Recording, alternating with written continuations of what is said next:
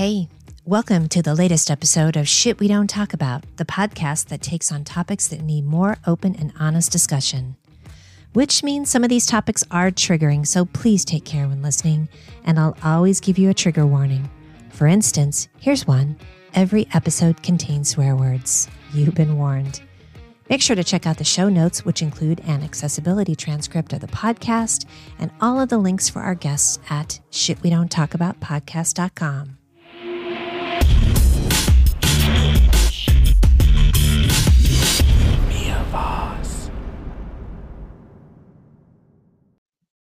My guest today is Lauren Sanders, author of the book, Empathy is Not a Weakness. In this episode, we discuss the concept of using empathy to be a better leader. Sounds like an oxymoron, right? But as Lauren points out, companies in which people feel seen and heard tend to be highly successful. Go figure. As usual, we dive deep on this one, so tune in. It gets good. Here we go. Hi, Lauren. Hi, Mia. How are you? I'm excited to talk to you. I am excited to talk to you as well. So, folks, as you may have heard me say in the intro, so Lauren is from my hometown, and then she wrote this book. I'm holding it up, even though it's sound only right now. Empathy is Not a Weakness, and Other Stories from the Edge. We're going to dive into that because it is definitely something it's shit we talk about, but not in the right way, right? Agree, 100%. So I love that one way we're going to start into this is the why now on this book, because it is being discussed. I think also people get empathy and empathic mixed up, don't you think? And empath and empathic mixed up. Agree. There's a lot of stuff to unpack there. The why did I write the book is because there's a message that needs to be out, and it needs to be out now. Why now is because I keep on coming across things that say, leaders need to be more empathetic. People need to be more empathetic. Everybody needs to be more empathetic. And there's research out there showing things like 4 in 7 CEOs think that they are more empathetic post-COVID. ... 1 in 6 employees agrees. That's staggering to me. I think that's from Business Silver. Trying to remember where all my stats are coming from. Other things like 68% of CEOs fear that they'll be seen as weak if they are empathetic. Those are the reasons why we need to talk about this now, and the reasons why we need to talk about how empathy isn't a weakness. It's actually a superpower. And nobody is telling people how to do it. And my book really tells you, here's a framework. And I know it works because I used to be a terrible person and it worked for me. A terrible person in leadership. I want to be clear on that. And this is what I wanted to point out as well, too. So currently you're running in the leadership world. Tell us what your title is. I am actually a senior manager of learning development and performance at a Fortune 4 company. Which I love, too. So, Lauren's been steeped in this. And when you read the book, and I'll put all the links in here in the show notes as well, too, you are speaking from experience, like you said, of being a terrible person and reading the book. This is what I love, too. You really do break down of like, here's what I thought. Ego obviously comes into this a ton. And I mentioned to you before we started recording that I've been in I've been out of the corporate world for quite a long time, and on my own. I would love to be, as I like to tell people, I would love to be an entrepreneur with a paycheck and health insurance. However, I do know that I make a terrible employee at times, so I'm way too much on my own. But I love that this book not only talks about leadership, obviously in the corporate world, of what it's really needed, as well as what things you can apply in your personal life too. I think it makes you better overall. Being empathetic isn't just about work. It's about life in general. It's about being human. It's about seeing other people as human beings. I looked up, and I think you actually, and this is what I love too, you have a lot of examples. So I appreciate that too. You have a lot of sources, and you mentioned earlier too, is that you're somebody that's super curious and like, I got to prove that to myself. I need to know that. I need to do my own research on that, which I think is really lacking a lot when people make their decisions on how they stand in the world. Is let me go see if that's actually true, right? Empirical. the biggest thing that I'm bothered by right now in the world of social media is virtue signaling. Virtue signaling. Yeah. Look at how virtuous I am because I believe XYZ. And I think this is a really important topic to talk about. But I don't put my time or my money or volunteer or do anything to help support whatever the thing is. That's virtue signaling. If you believe in it strongly enough, be an advocate more than just voice. Practice it. Get to know people who are going through it and living it.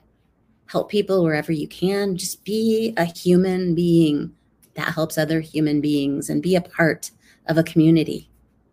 That ties into the actual description of what empathy means, the desire to be seen, heard, and have our needs responded to. And virtue signaling cannot be less of a, or more of an opposite of that too. I will say, and if you want another thing to do, folks, as you're listening to this, is also as you're watching that, and I see that a lot with posting, is okay, that sounds great. You got me all in an emotional stir, but you've given me absolutely no practical application to this besides just being upset about it. Nothing to donate to or to point to, and hey, if you're thinking this, then find out who your local sheriff is or find out who your local school board is, and practical applications. So thank you for that, because that is a rant I get on often. But again, empathy, the desire to be heard, seen, and have our needs responded to. And that is not something I think of at all. Like in fact, like empathy in leadership sounds like an oxymoron to me. Which is why a lot of people consider it a weakness. Yeah. Before we dig too deep in that, I still want to respond to your question about empath and empathy. Yes, please.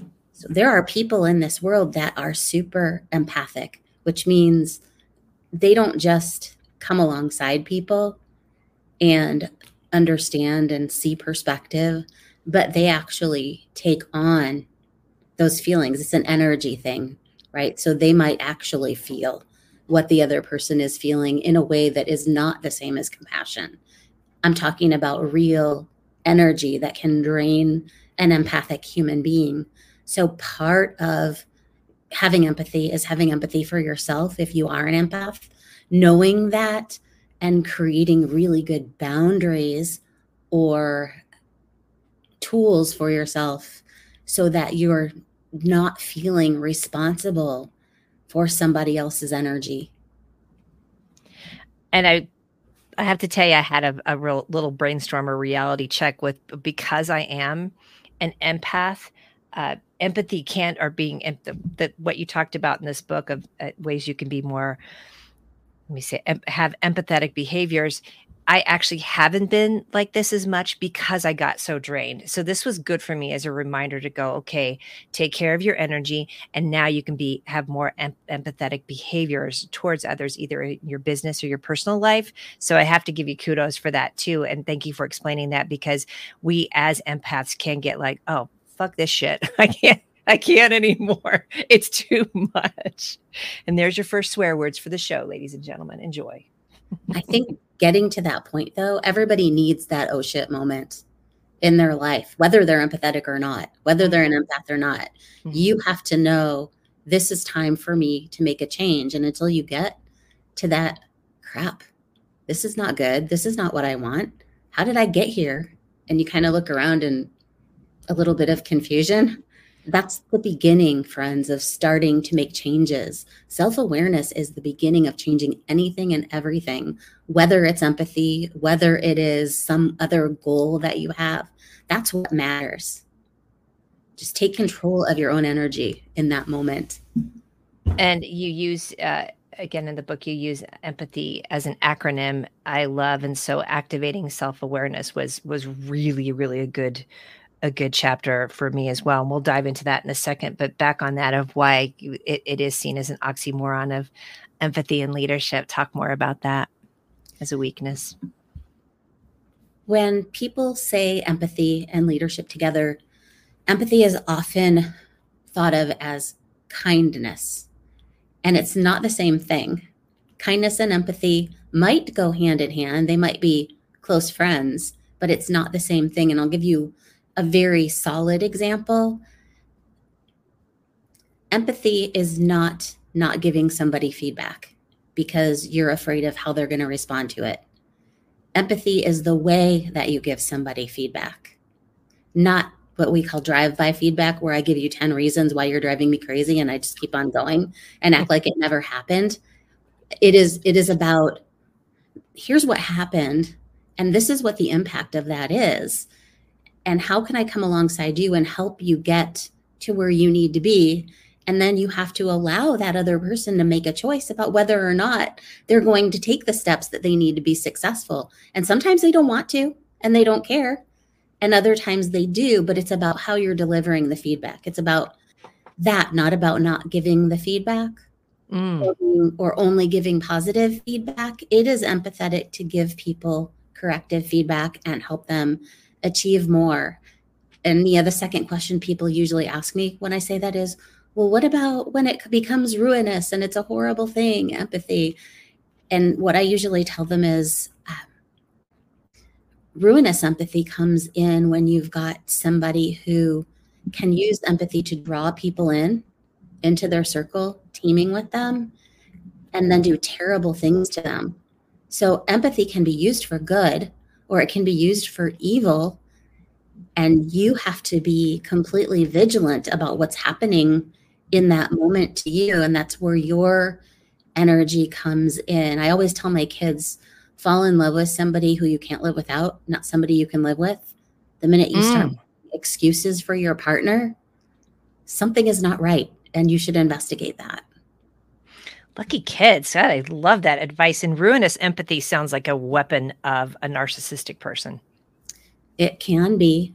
Mm-hmm. What's interesting is if you look at countries who are a little bit more violent than the United States, you might think that their soldiers have zero empathy at all because they can just walk in and just massacre an entire family without thinking about it.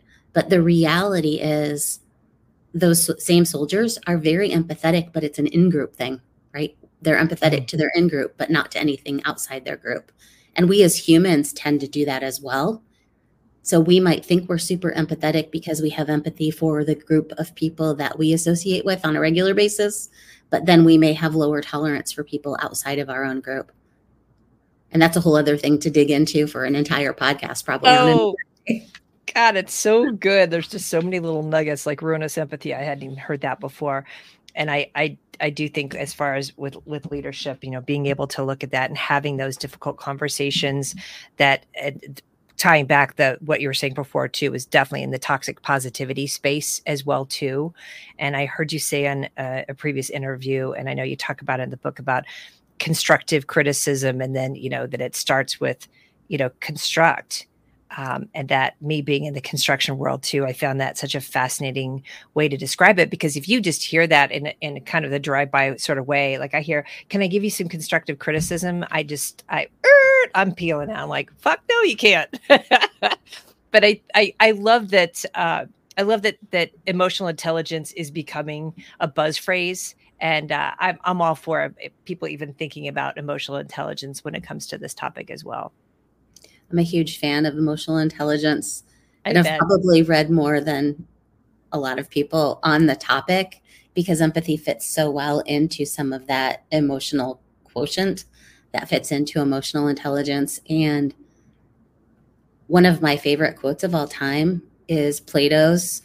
And the quote goes like this: the worst of all deceptions is self-deception. Until you recognize who you are and where you are and what you're actually doing and are willing to face it, you're never going to change. And I have a lot of people ask me about leaders they've worked with or friends that are in their friend group who just are constantly not self-aware.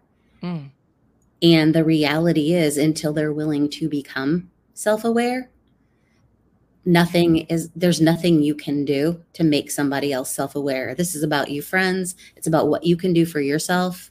It's about protecting yourself.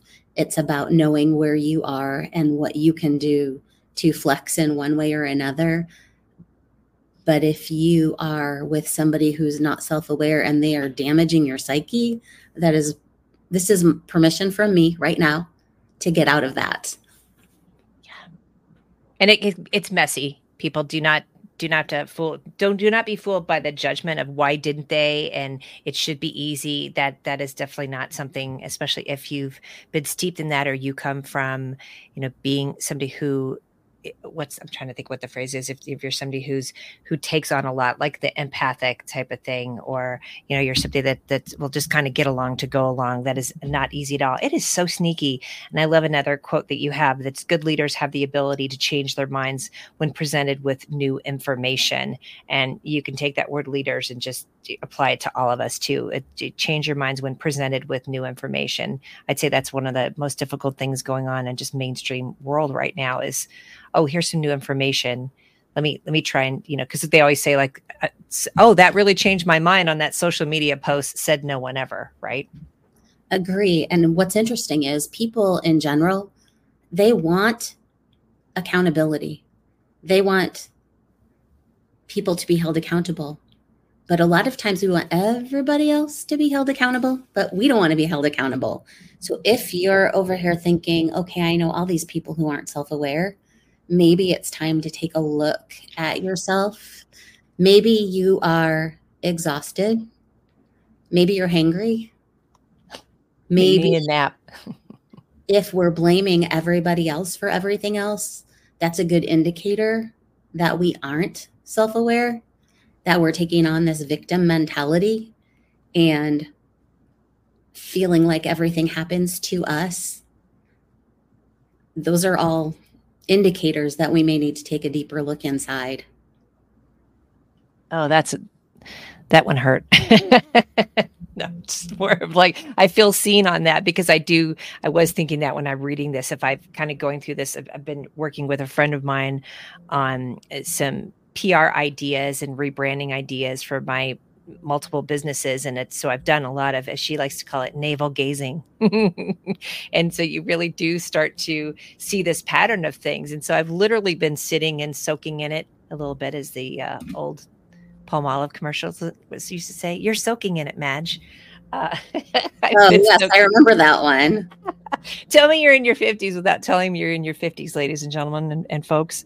But I do feel like that is such a great thing to just be like, oh, wait a second. And you do give a lot of examples of that, of people. And you had such a gracious leader that helped you work through that in several different ways of being in high level positions where you were definitely in that kind of hustle culture, lean in type of thing. And did you have anything else you wanted to add to that? Because I was going to go in a different direction real quick, but I wanted to give you an opportunity because you have so many good little bon mots that you have to say. Oh, no, I want to totally follow your trail. Okay, good. Because I'm all over the place because I'm so excited with all this. I do. I know you mentioned about blind spots, which I thought was really interesting. That's also that's actually the first point. So we're going to jump around a little bit of, having these different blind spots in your perception. Invisible Gorilla, I was like fascinated with. You also talked about incarceration bias because you use so many different stories, which I love too. And then of course, talking about Minda Harts and the memo, I was so excited that you brought that up too, because I think that's a blind spot too, is not being able to see, oh my gosh, it's not everybody else. It's the problem. It's me. Hi. That book was just game changing for me because it helped me recognize more of my bias. With Minda Harts. Mm-hmm. Yeah, another one that I read recently, and I was lucky enough to actually connect with the author leader. Her name is Francine Parham, and she wrote a book called Please Sit Over There. And there were two things that really connected with me in her book. She talks about getting ready for her first day of work as a SVP of HR in a Fortune 500 company. And she's got her dress on point, her hose are on point, her shoes are on point. And she walks into the organization, goes up to the registration desk to check in. Mm-hmm. And the receptionist looks at her and says, please sit over there. And I probably neglected to tell you that she's a Black woman. So, I knew she was just from that comment. Sat over there, and then it goes into the ruminations that are kind of going on in our brain of what she should have said. That was something that resonated with me about how quickly do we make judgments about people we don't even know? Mm-hmm. And you don't know who you're talking to. You don't know their story. You don't know why they're here. You Mm-hmm. don't know what they're doing. And until we get curious and ask about people, we can't make any connections. We can't know what is going on. And people have stories. I mean, they're all throughout the book, but people are so multifaceted, and things that you might say, words matter. Mm-hmm. And you might not remember the words that you used, but some of them stay for a long time with people. I mean, honestly, Mia, I can think of something that somebody said to me in kindergarten that has stuck with me my entire life. Mm-hmm. And I'll share it with you. And I've never shared this with anybody before, so this is going to be an interesting moment. One of my kindergarten classmates, finding out that my family was Jewish, told me I killed his father. Wow. Meaning so Jesus. Yeah. And I have never forgotten that. And I'm how old now? I was 5 years old at the time, but that was just earth-shattering for me. Yeah. Yeah. It's so powerful, and I think it's great to acknowledge that as well too. One to sit with your own pain of that. That was so real for you, and that's not something to ever go, well, I was only 5 years old and this and that. Like, that is such a powerful thing. And then, as part of what you talk about in this book, is turning it around to saying, okay, now how am I affecting people when I see how powerfully those words got to me? And this is what I loved before as I started the book and then started getting into it. All of this ties into inclusivity. And part of that inclusivity is being uncomfortable with the unfamiliar, which is what we're talking about, of like making assumptions about people, or just saying, well, that's different than me. And I do love that you said, hiring people just like us, or even being around people like us, just duplicates the things we do not do well. Why would you want to duplicate your weaknesses? Right. And when you think people don't see it as a weakness, though, and that's part of this awareness. When you think that you want to respond a certain way, I'll just encourage everybody, pause for a minute and think about what you're going to say before it just comes out. And think, is this going to be helpful to anybody? Mm-hmm. How would I feel if somebody said this to me? Mm-hmm. Consider asking questions instead of making judgments. Right. And questions not like, so where are you really from? Which is what people do, like when they're just more asking people to clarify why they deserve to be there, that says, please sit over there, I'm really going to check that book out. That's so incredibly powerful. I really do love that. I was thinking about that even with inclusivity, and I had a conversation with a really close loved one, not to be named, and we talked about I was surprised at their discomfort at pronouns. And I said, okay, so first of all, how often is somebody coming to you and really taking you to the woodshed about using the wrong pronoun? Has it happened, or are you just reading about it? You're just reading about it, right? Most people are kind about it. And even if they're not, that's okay too, if they're just frustrated. I said, but second of all, why would you want to be on the side of not doing something that's unfamiliar to you to make someone else feel comfortable? And it really got through to them. And I was really excited. I love that. I love that so much. Thank you. That's high praise from you, because I'm loving everything that you're telling me as well too. So any other thoughts on this? Because I've just jumped around so much, and you give so much data and information and things to point to as well in your book, which I absolutely love as evidence of what you're trying to get people to be aware of. I'll just close you with this. The book tells stories, and the stories are about people who were treated really terribly. Mm-hmm. And the story is also about leaders who were really terrible and how they overcame it. So if you're somebody who doesn't think that you're high on the empathy scale, I want to leave you with a thought that empathy is not really a skill, it's a practice. And if you're not practicing it, you are getting worse. It's something you have to practice every day. reflect at the end of every day. Think about what you did well, what you could do better. It matters. And if you're somebody who's in a situation where you're being treated poorly and it's very toxic, I want you to know there's hope. I love that. It's not too late to start. If you, yes. I mean, you had to get to that too of like, okay, I've been this kind of leader for a while. Good, kudos on you. You didn't give the blanket. I'm sorry if somebody was hurt by what I did. Like you did not do that. I apologize in a major way for the dust that I left in my path when I was not doing great things as a leader and not caring for people. And some of them I've gotten to apologize to.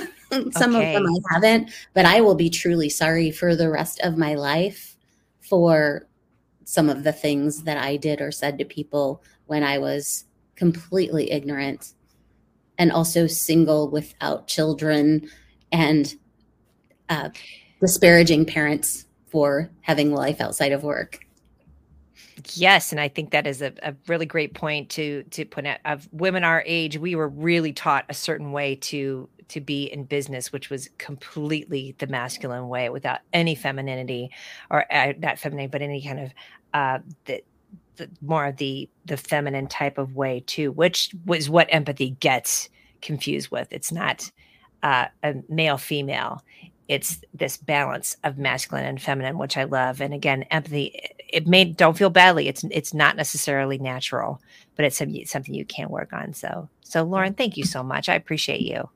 Thank you, Mia. I appreciate you too. And all of the things that you raised to the surface in your podcast. I'm just grateful for you.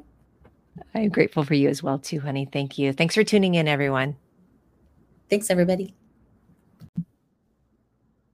Okay, we thought we were done, but Lauren told a fun, juicy little story right after we ended the recording. So here we go. So I recently moved from Illinois to Iowa, and I had the opportunity to hear a political candidate speak. And there were some men and women in the room. And I noticed that when women asked questions, that the response was given only to the men in the room. So if a woman was with her husband, the candidate would then respond to just the husband, even though the woman asked the question. And I spoke to him a little bit about it afterwards, and he didn't recognize that he was doing that. So that was an aha moment for him. Mm-hmm. But over time, and as I got to know this person as a human being, I realized that there's a lot of difference in generational ideas about how to address somebody of the opposite gender. And what he was doing was what he thought was being respectful to the husband by not necessarily speaking directly to the wife, but trying to engage the husband in the conversation too. And had I not asked that question, I probably would have walked away with a very different picture of this person as a human being, and probably would have remained in my anger at the misogyny of the situation. But it's good to ask questions. Otherwise, we really don't know. We don't. And when you told me that story, I was in the roundhouse kick mode of like, what? And then I also love that this is an evangelical man in his 60s who's a different political party than you. And yes. So giving that a chance is now giving you an opportunity to also keep that conversation going. So thank you for adding that, Lauren. I appreciate it. I love that story. I appreciate it. Thank you.